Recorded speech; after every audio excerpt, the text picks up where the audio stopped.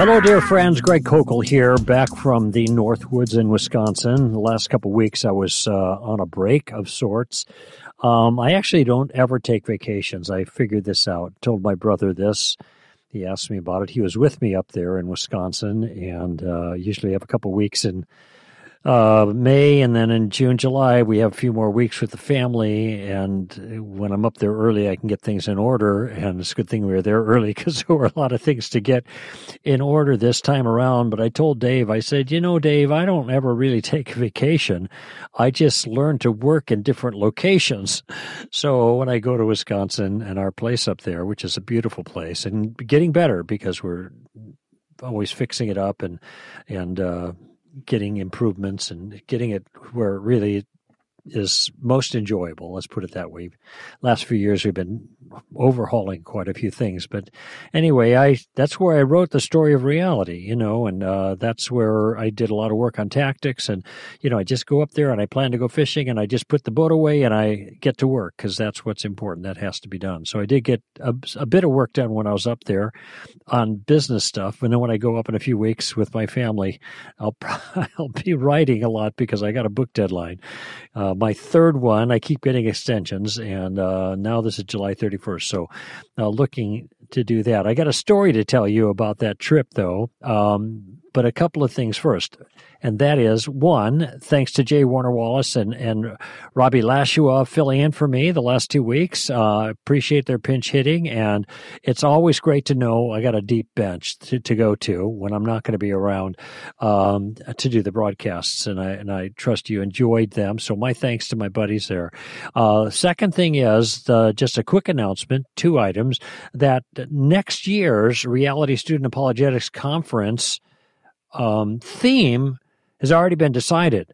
It's called Seek and You Will Find, and the emphasis is going to be on deconstruction and deconversion. There's a whole lot of challenge now to young Christians especially to pursue a deconstruction of your point of view, your spiritual point of view.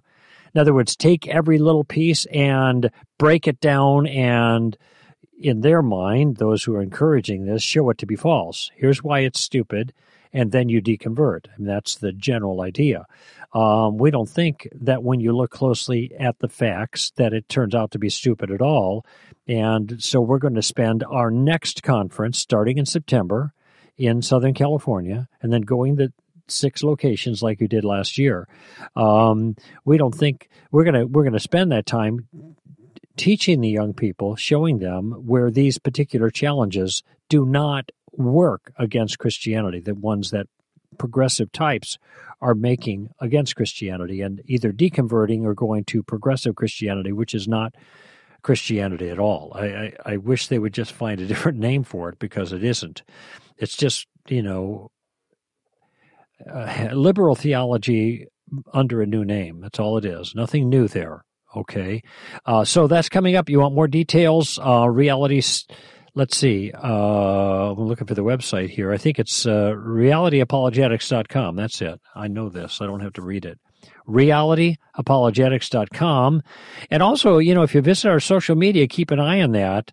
You're going to get a sneak peek at what the guys have been up to in preparation for the session. So you may just see Tim and Alan getting facial or whatever they do.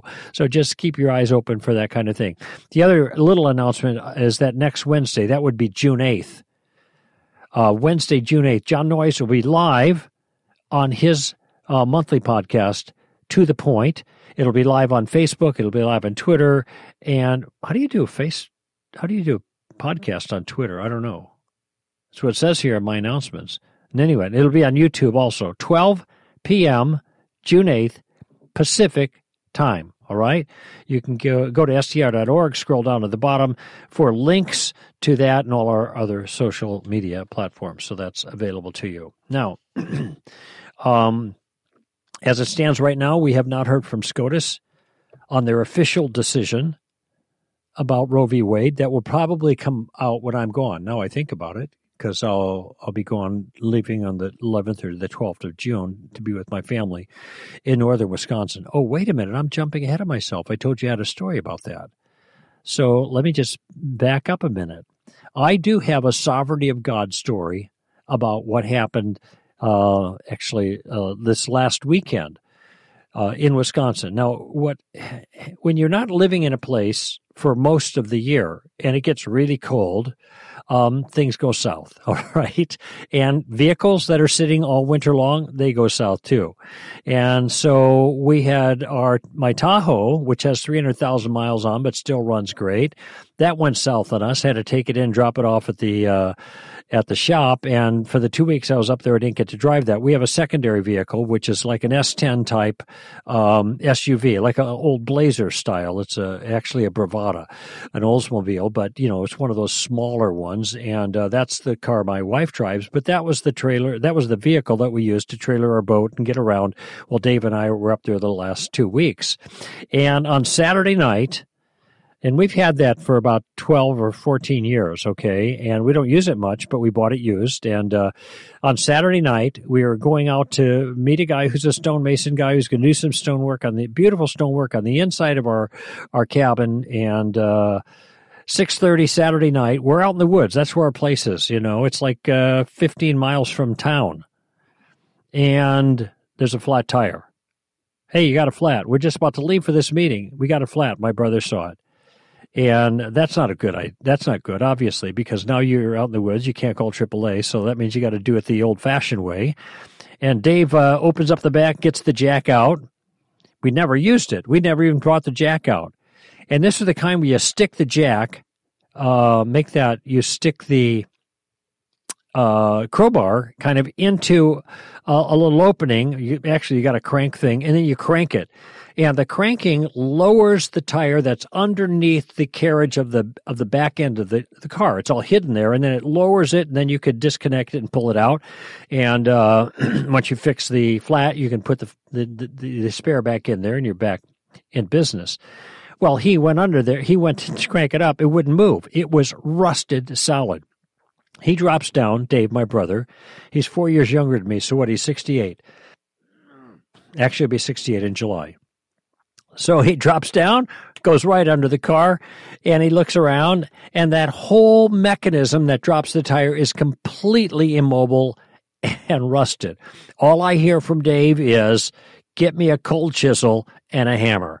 Now, cold chisel is a chisel you use for rock work, right? So I went in, got the cold chisel and the hammer, and bang, bang, bang, bang, bang, and then I hear the boom, the tire comes down, and what he had to do was actually bust the mechanism that was holding the tire up. And of course, when it's not holding the tire up, it just drops down, and it dropped right on top of him, but he ended up pulling it out. Now we got our spare tire out. We're not going to be able to put it back there. We know that because it's all broken, because it was all rusted out. So we quickly changed the tire and off we go. Now I'm thinking, and he's telling me, we don't know how good this tire is because that has never been out from underneath the car ever before. All right. And we don't know how long it's going to last or whatever. It's been up there for years and years and years. Fortunately, it's still air in it. We were able to get to my buddy's place, the stonemason guy. We did our work. We came back, and Dave was telling me, hey, keep your hands on the steering wheel because if that tire goes, you're going to go right in the ditch. All right. Front right. That's the dangerous ones. Actually, it's more dangerous on the left because you could get pulled into traffic. But in any event, so then I realized we got old tires. It would be best for me just to go and get new tires because now we're driving without a spare.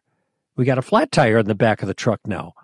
Okay, so I got to get a new tire. Might as well get them all. Where am I going to do that? Saturday night, Memorial Day weekend in the North Woods. In small town, nobody's open anywhere except the Super Walmart. That's 45 minutes south at Rhinelander, where we fly into. So I checked online. Yes, the auto service is available. I got out there early in the morning, and sure enough, they were open. They got a line of people waiting for tires, and they don't have the tires that I need. The cheap ones, the $80 ones. They only have 3, not 4. I need 4. Well, what about Wausau? He calls into Wausau. Yeah, they got 4 tires. They label them for me. They're free, they're open for an appointment. I set it up, and I drive another hour south to get it taken care of. Got it on. All this to say, Once I got the new tires on, I told them, take any of the other old tires and we'll use the best one and we'll use it as a spare. But I don't want the old spare because I don't know it's good. When they're all done, that old spare is in the back of my car. I say, hey, what's up? I didn't want this one. They said, when we took the tires off the rims to put new tires on, every single one of the tires shredded. They split right down the middle when we took them off. In other words, my wife has been driving on a time bomb in all four wheels. And fortunately, in our driveway that Saturday night, the thing that we thought was a headache, and it was a headache, the tire going flat, which forced us to fix it, and then, we better get new tires. That is the thing that stimulated the impulse to get the new tires, which we found out were absolutely necessary because every one of those other tires was about to go. So now I got new tires all the way around, and I was thanking God for the flat tire.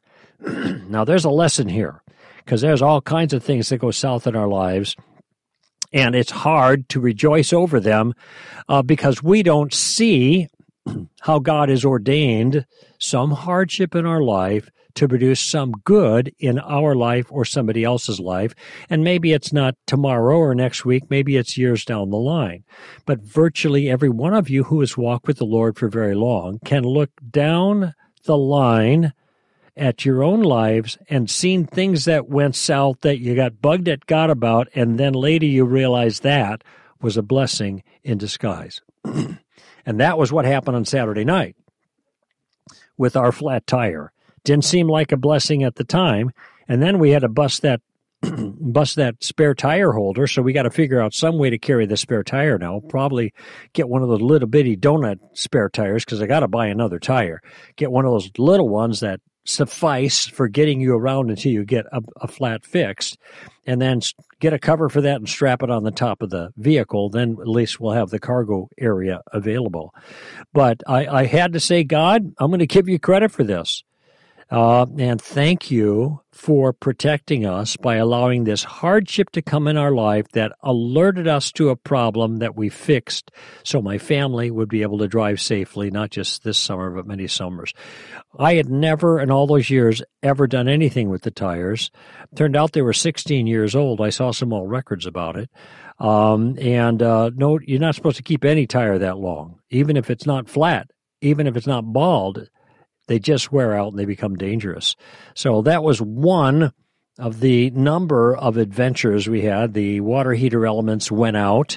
And fortunately, when they went out 6 years ago, I bought some extra ones and I had it in the shed along with the device that takes that off. And so Dave emptied the water heater and put the new devices in and filled it up. And it didn't take very long. So we had hot water again.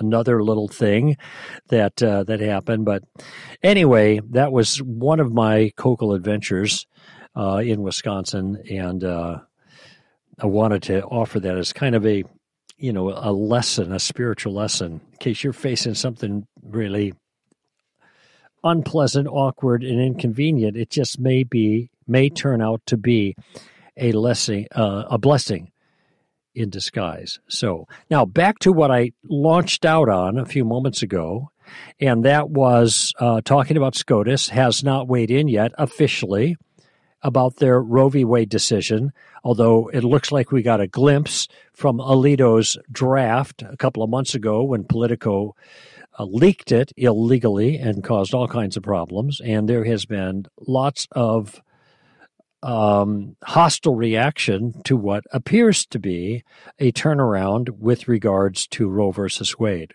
which, in my view, obviously is really good. We'll talk about slavery in a minute, but as bad as slavery was, it doesn't hold a candle to what has happened in as a result of Roe v. Wade almost 48 years ago. It doesn't hold a candle to it. And maybe I'll talk a little bit later in the show about comparison, but I'll just say it right now.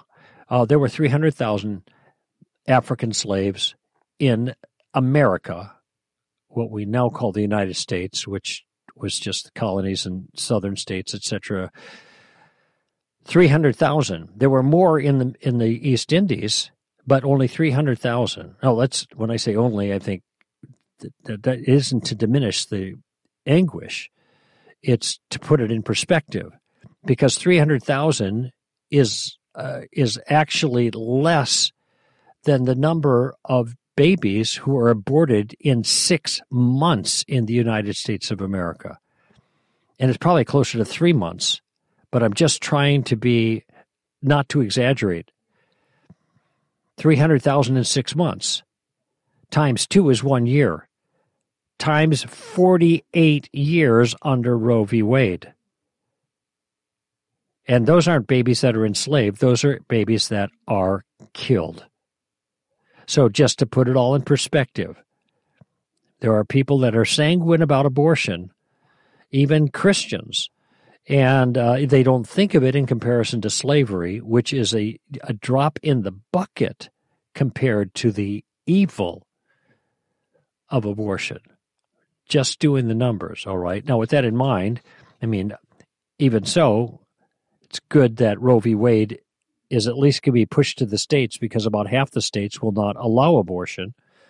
And this is making a lot of people angry, and it's made a lot of people violent too. And when this becomes official, if it does, then there's going to be a lot more violence in the streets, because this is the way the left responds when they don't get their way.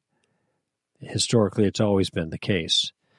But there are also tweets and memes and all kinds of things flooding the social media market. And Tim Barnett sent me one a couple of weeks ago, and all he said there was, you can't make this up. You can't make these things up. That is, truth is stranger than fiction. This is a piece from Joe Luehmann. That's Luehmann. And I think we've responded to some things of hers before.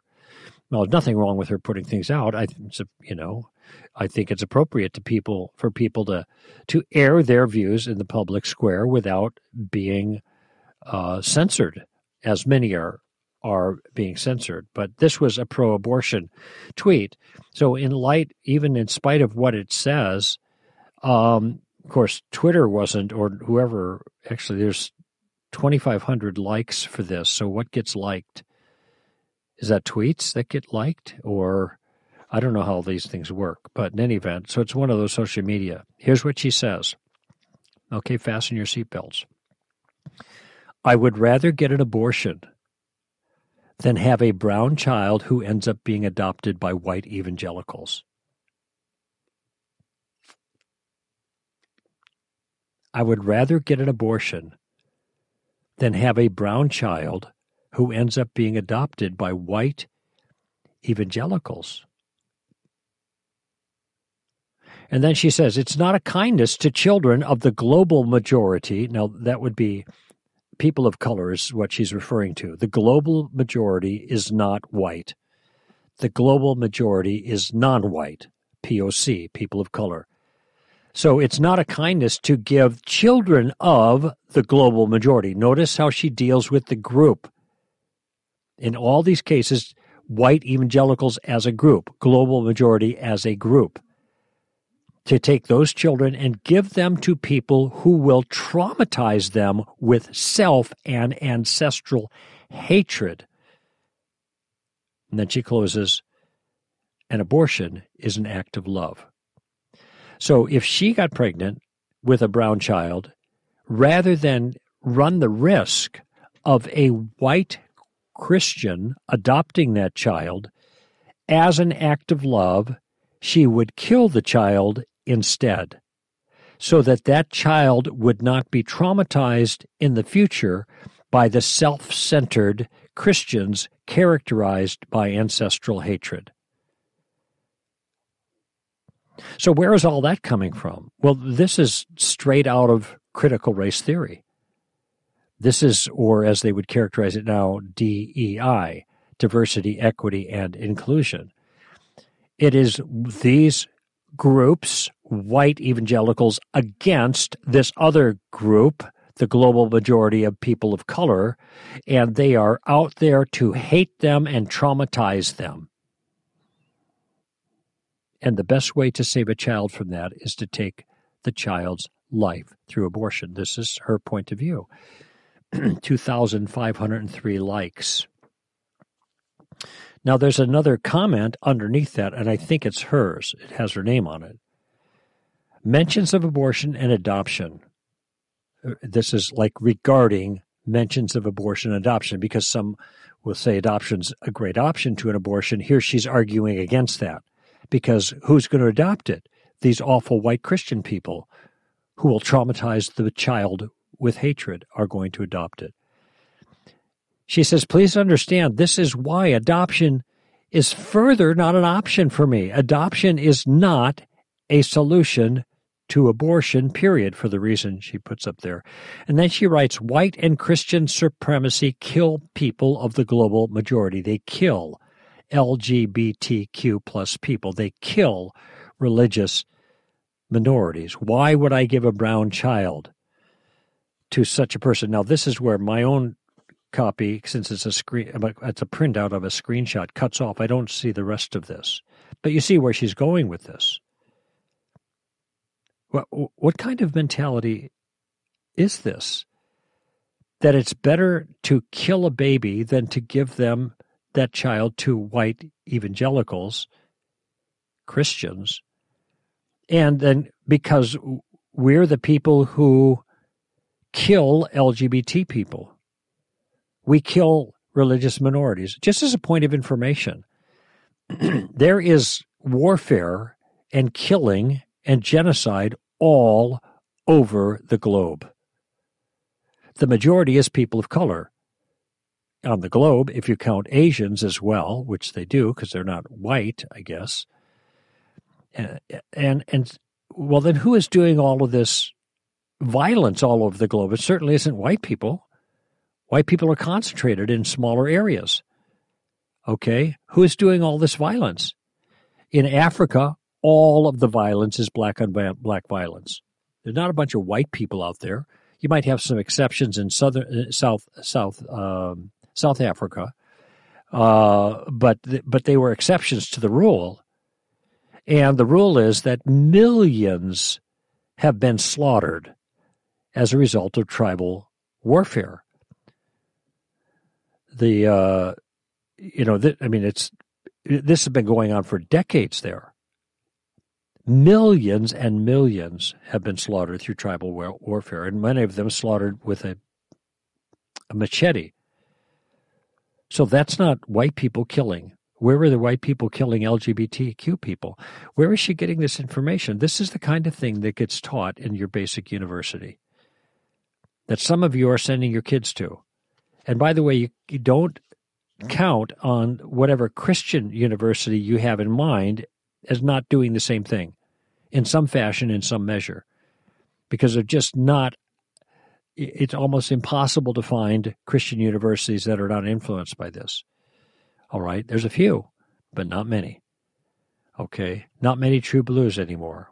What I've recommended earlier this year about sending your kid to a Christian school is just forget about thinking of it like a Christian school that is going to protect your child by having the right views of the authority of the Bible and the person of Jesus and evangelism and the whole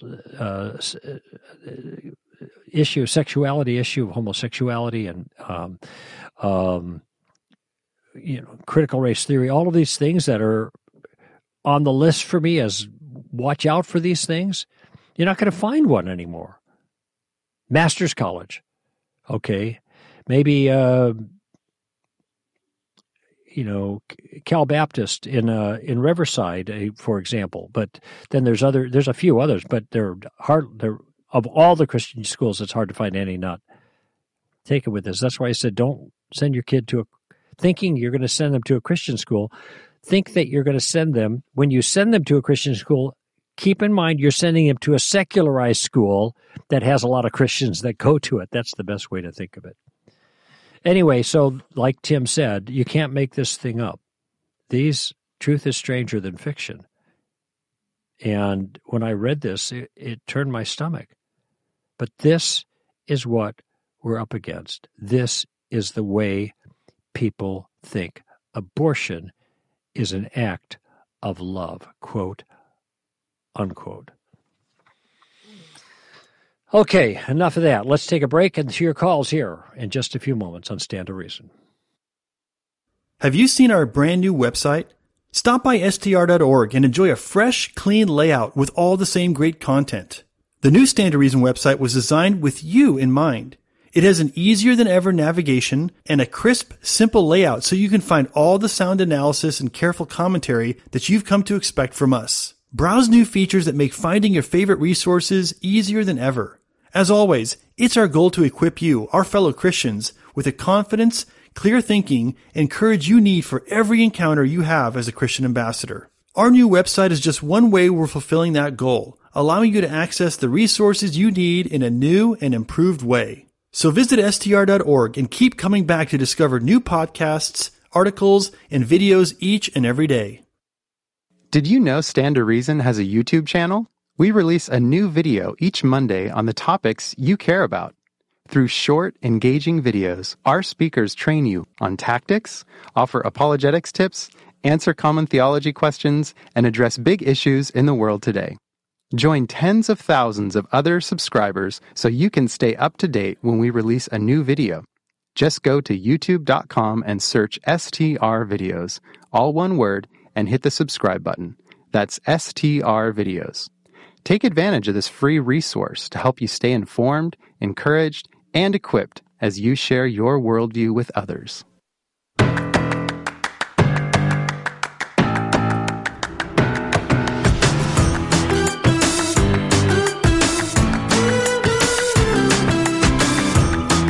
All righty. Greg Koukl giving you a piece of my mind today, taking your calls, and my number, I used to have this up here somewhere. Where is it? Here it is. Got it. 855-243-9975. That's 855-243-9975. And you can call Tuesdays from 4 until 6 Pacific time, and you can chat with me, as many have done here. Let's go to our first caller, and I think this is somebody I know. Is this Mr. Tim Zub from Toronto? Yes, it is, Greg. Mr. Good Zub. to talk to you again. Nice to talk to you, too. I'm trying to recall when I was at your home, but I think it was, I always want to say like 5 years ago or 10 years ago. Those are my normal time frames, but it could have been 8 years ago or 13 years ago. Who knows? We have to go to the measuring stick, which is my children, and they were pretty small. Oh, yeah. Occasionally I've gotten a picture of you in a fairly hefty northern pike. So I don't know if you've done any fishing yet this year. No luck yet. No luck yet, huh? Okay. Sounds like you've been out wetting a line, but nothing got bit. out once, yeah. Okay, all righty. Well, good to talk to you again, Tim. What's on your mind? Well, it's the balance, our kingdom-mindedness and the joy of the Lord, and then, as you know, I don't want to get into the politics, but we've been kicked in the head here in Canada for 2 years now, and it's and I'm real, and I'm a pretty well balanced person, and it's really debilitating about your regular day to day stuff, because you don't know. I can read the tea leaves of the future kicks in the head that are going to come from government and everywhere, and everywhere I look, it's like that. Even from work, I mean, I've had further incidences from work, and it's just it's unending, and I find myself demotivated to even do some of the things, like working on my workshop, the stuff around the house, the things that used to give us great joy. Just and then you feel guilty about that because that's not kingdom work. That's just your daily life busy work. And I'm bouncing between feeling guilty about not doing enough kingdom stuff and another, and it's really bizarre. And now I have a whole new appreciation when I reread the scriptures, because most of Christian history is times much worse than I'm living right now. Yes, and I never had an appreciation how bad it is with the with the things that we have, and I need some perspective on how to keep my eyes focused. Well, I'm pausing here, Tim, because when I saw your question earlier, you might even heard me when you were talking to Amy on the phone before the show. You called right in, and I said, I should ask Tim this question, not have him ask me this question. And because I am struggling with the exact same thing that you just described, okay? And I'll let you know how I deal with it, but I can't say that I'm dealing with it effectively. And we read in the text, it says, the joy of the Lord is my strength.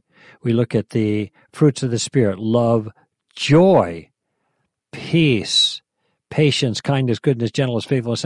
And I look at my own life in the midst of the struggles that I have. And I have a range of things that are challenging me in my life right now. And both privately and publicly. Okay, publicly, obviously, the same thing you're facing, the same kind of thing. Your circumstances, Tim, in Toronto, in Canada, are more extreme. Okay, no question there. I mean, Tim Barnett is down the road from you somewhere, and we've watched him kind of struggle with these challenges as well. But nevertheless, that external stuff, my wife drove me back from the airport yesterday, and I was just telling her how difficult it is for me when I look all around me at the culture, and I look what is happening to the culture, when I look at the things that I deem valuable in our country, and I see how those things are being corrupted and taken away. When I was on the plane yesterday, I worked for a while writing on the book, and then I said, I got to have a break here. I'm just going to watch a movie. And I knew what I was going to watch because I saw it on the list last time around. And it was National Velvet. I don't know if you're familiar with this movie, Mickey Rooney and Elizabeth Taylor, when she's like 12 or 13 years old.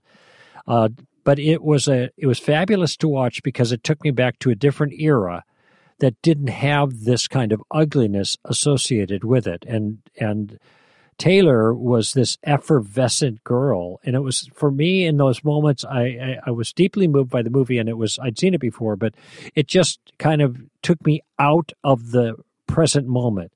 But the fact is, we have to live in the present moment. So that was just a momentary departure. The question is, how can you and I and other Christians draw from the strength of the Lord when we're in the midst of very trying circumstances? And some people have trying circumstances in their private life as well as their public life. And this is where I find myself to some degree, but I don't think I'm different. Most people have challenges in both areas of some sort. And sometimes it just feels overwhelming. It does not feel joyful, okay? And even in my time with the Lord today, driving out to the studio, and even, lying awake early in the morning, praying, anguishing over a number of things that are going on, and pleading with God for a answer to my requests in certain areas, okay, and not seeing them, realizing that what I have to do is to endure probably through the circumstances in a godly way, even if I don't get the relief that I'm praying for, okay? And trusting that God is going to do something better through the process of me enduring than Him giving me relief in certain things, all right? Now, you've been around long enough to understand that point. But it does, the other part of me wants to say, okay, I get it, but what about like helping me with my attitude and on a subjective basis, feeling really good about that or joyful about that, to use your term, in the biblical term. And that is very difficult for me to lay hold of. It's at this stage in my life. There are other stages where it was easier, but it just sometimes when it seems like the floodgates break, what I have to hold on to is not my feeling of contentment or joy, which are biblical norms, being content in all things. Paul said, I've learned the secret of being content. I can do all things through Christ who strengthens me. That the joy of the Lord is my strength. It's a fruit of the Spirit. But laying hold of that, I think, is a challenge in certain times. And I know there are people listening, Tim, who are going through much more difficult things than you and I are going through. And they're wondering, where's the joy? And I don't know how that works. Sometimes it's there and sometimes it isn't. It's maybe a function of my own immaturity. I know what Scripture tells us to do. Consider it joy when you encounter various trials. James starts his book that way, his letter. Consider it joy. In other words, count it as joy. Okay, that doesn't feel too good to count it as joy. Jesus said in Matthew 5, when you are persecuted, rejoice. There's another place. So I think sometimes these are things that we lay hold of by an act of will.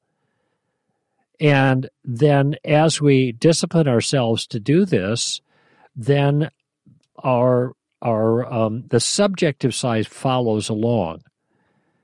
I don't know if that makes any sense. I think a lot of times we wait for this to happen instead of, what am I doing? I'm saying, God, thank you for that flat tire. It still was a pain in the butt. But thank you for that flat tire. That was a good thing. Because if you heard the early commentary, that's what alerted me to the problem in the tires, all of them. And I got them all replaced, and now we're safe when we were really dangerous and I didn't know it.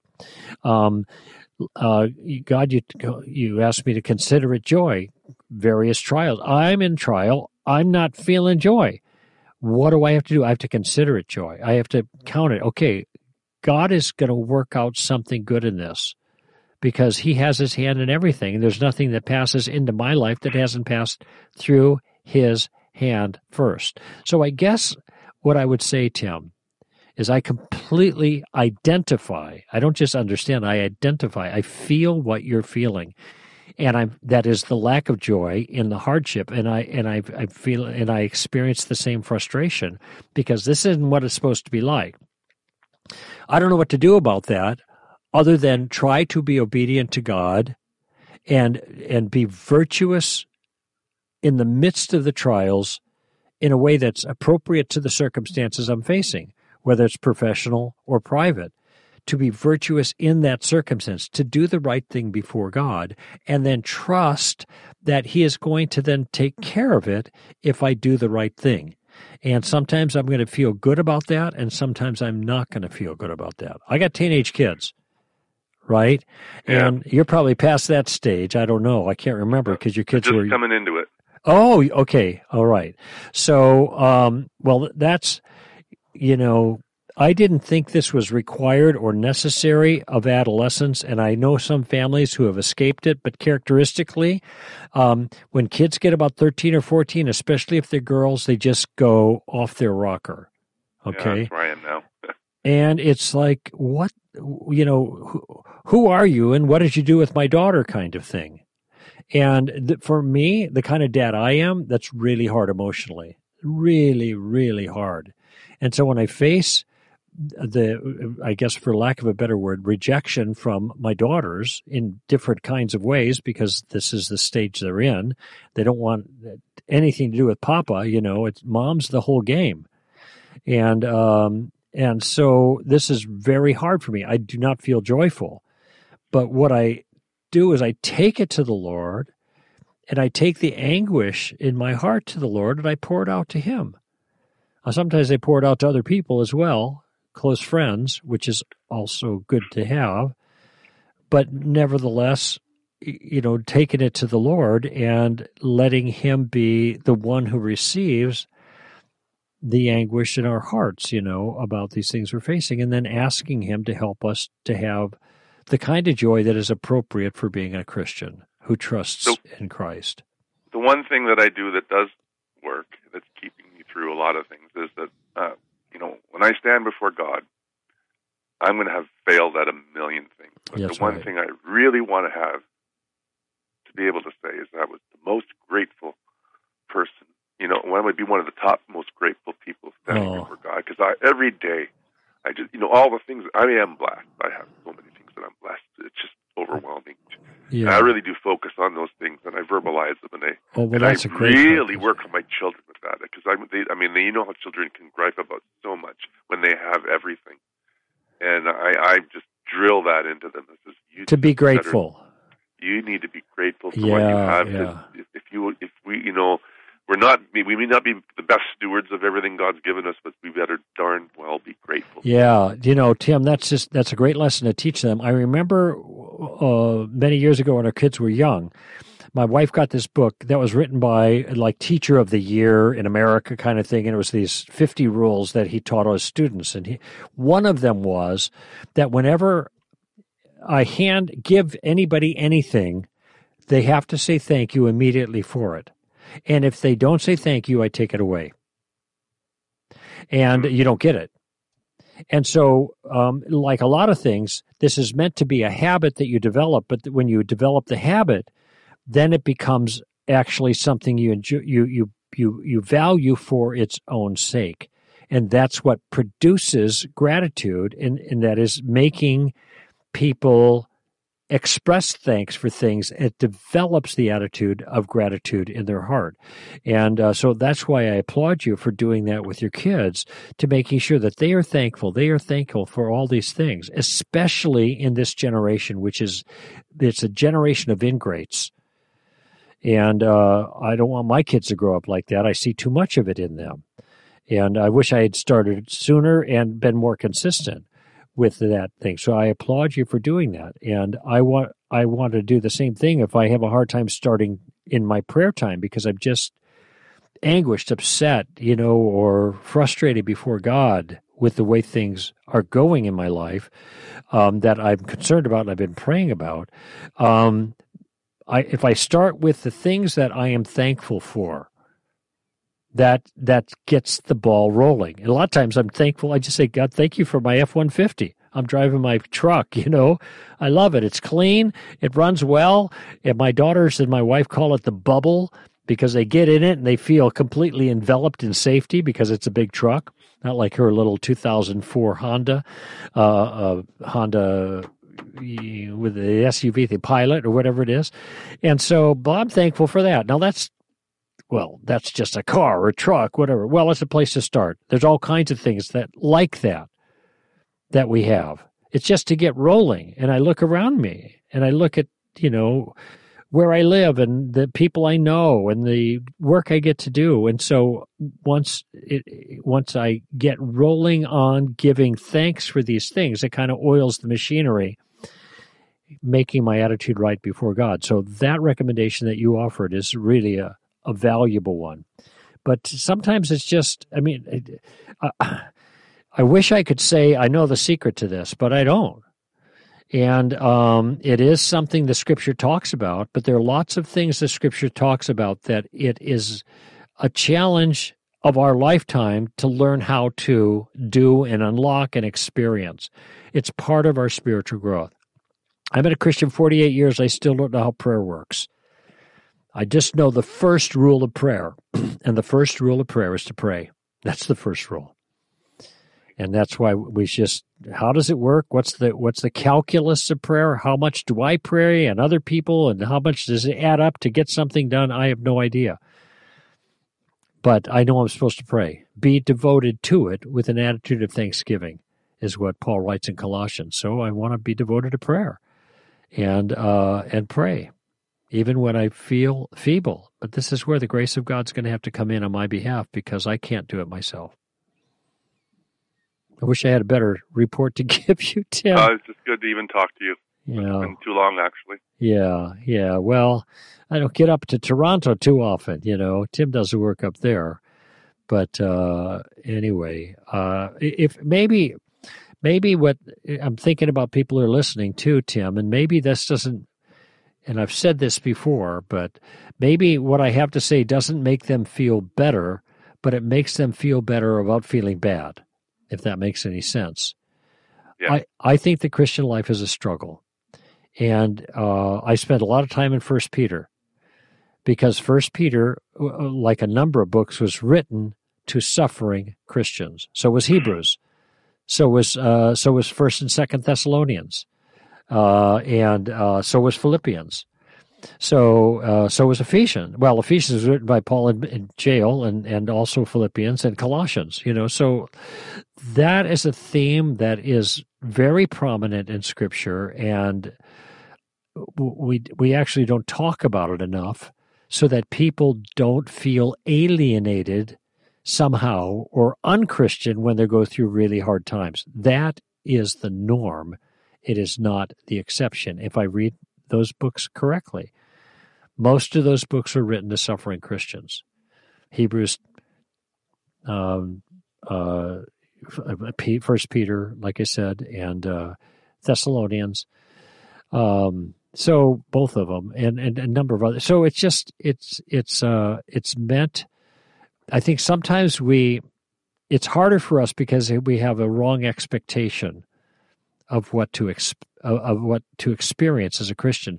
The things that are harder for me, though, Tim, are when it seems that Scripture gives certain directives or makes certain promises that I cannot get to work in my life.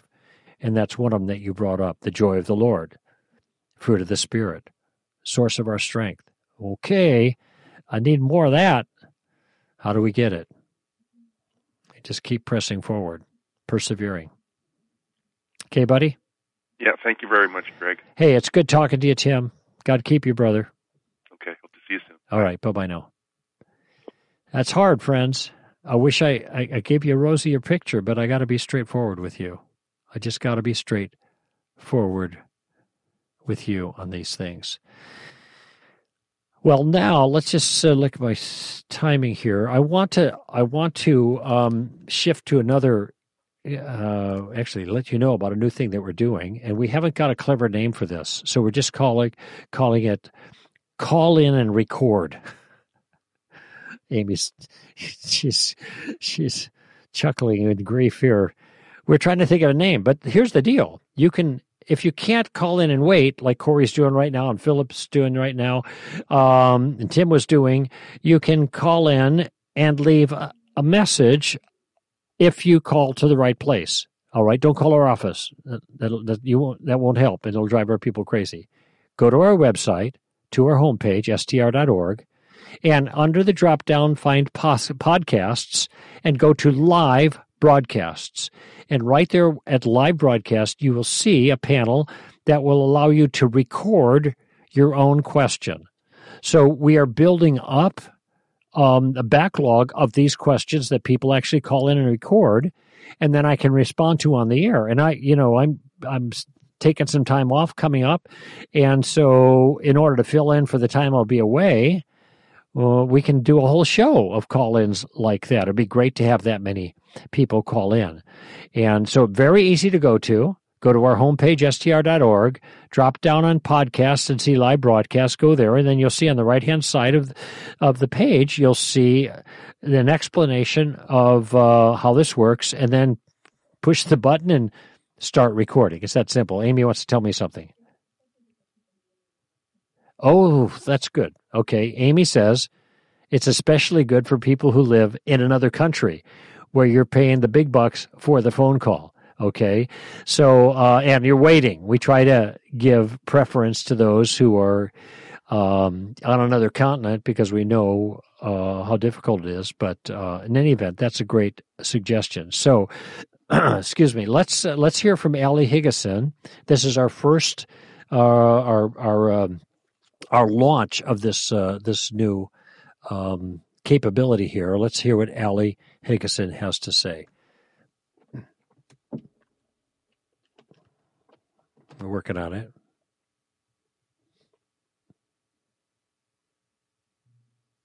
Hey, Greg. My name is Allie, and my question is this.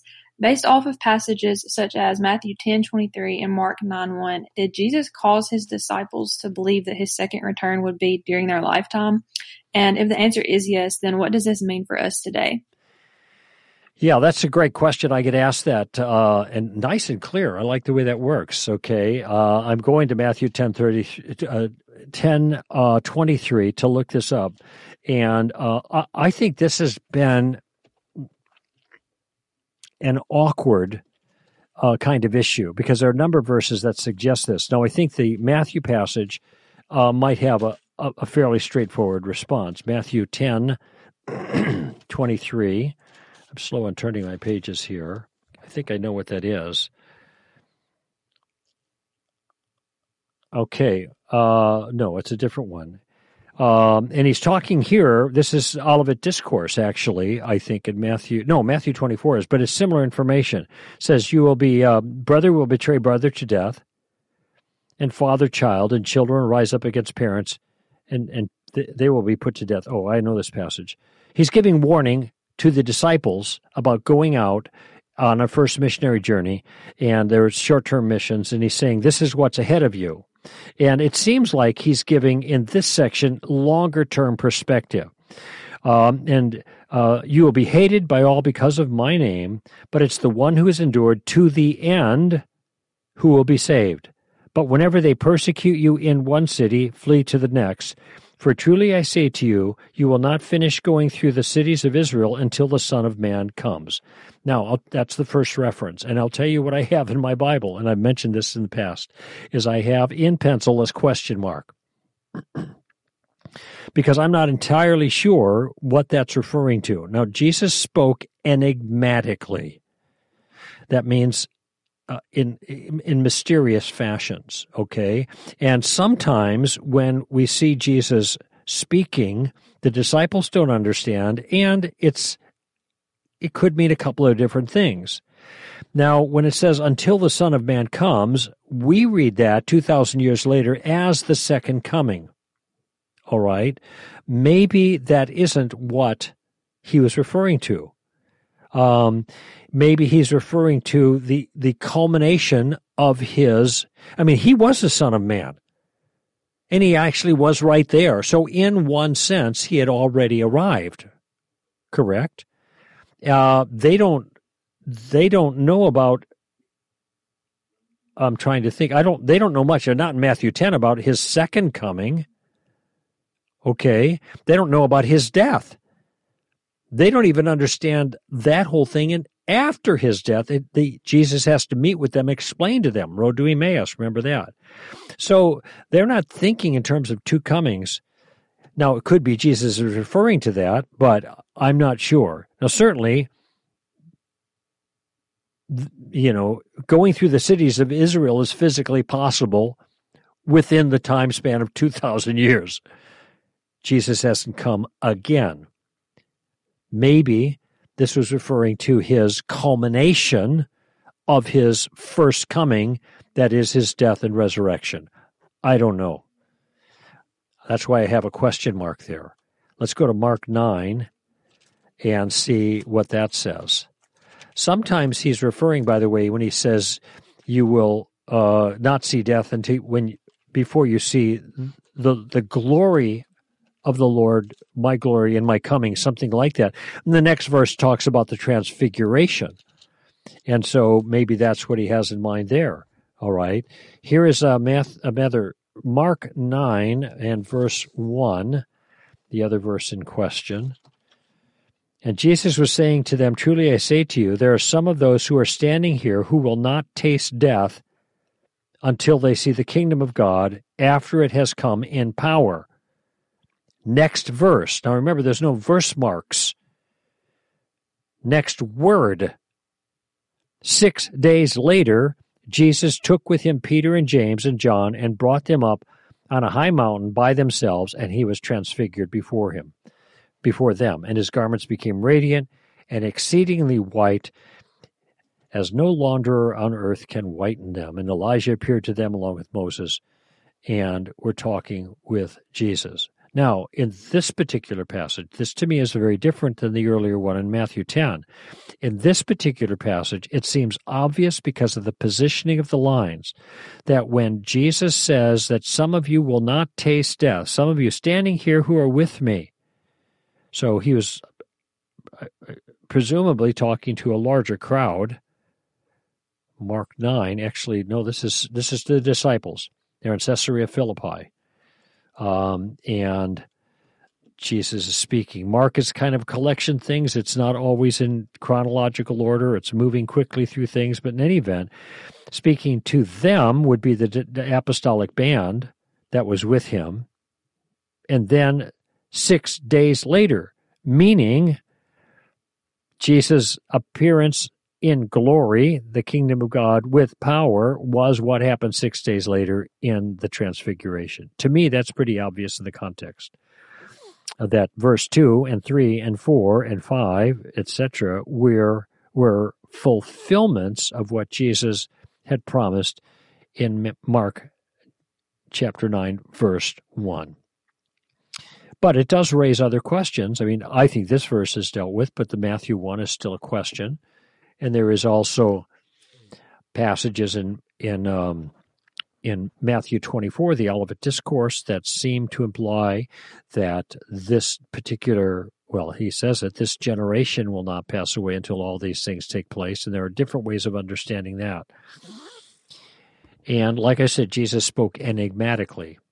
There were a number of things that he said that we're still scratching our head about 2,000 years later. And there are different ideas about what he had in mind.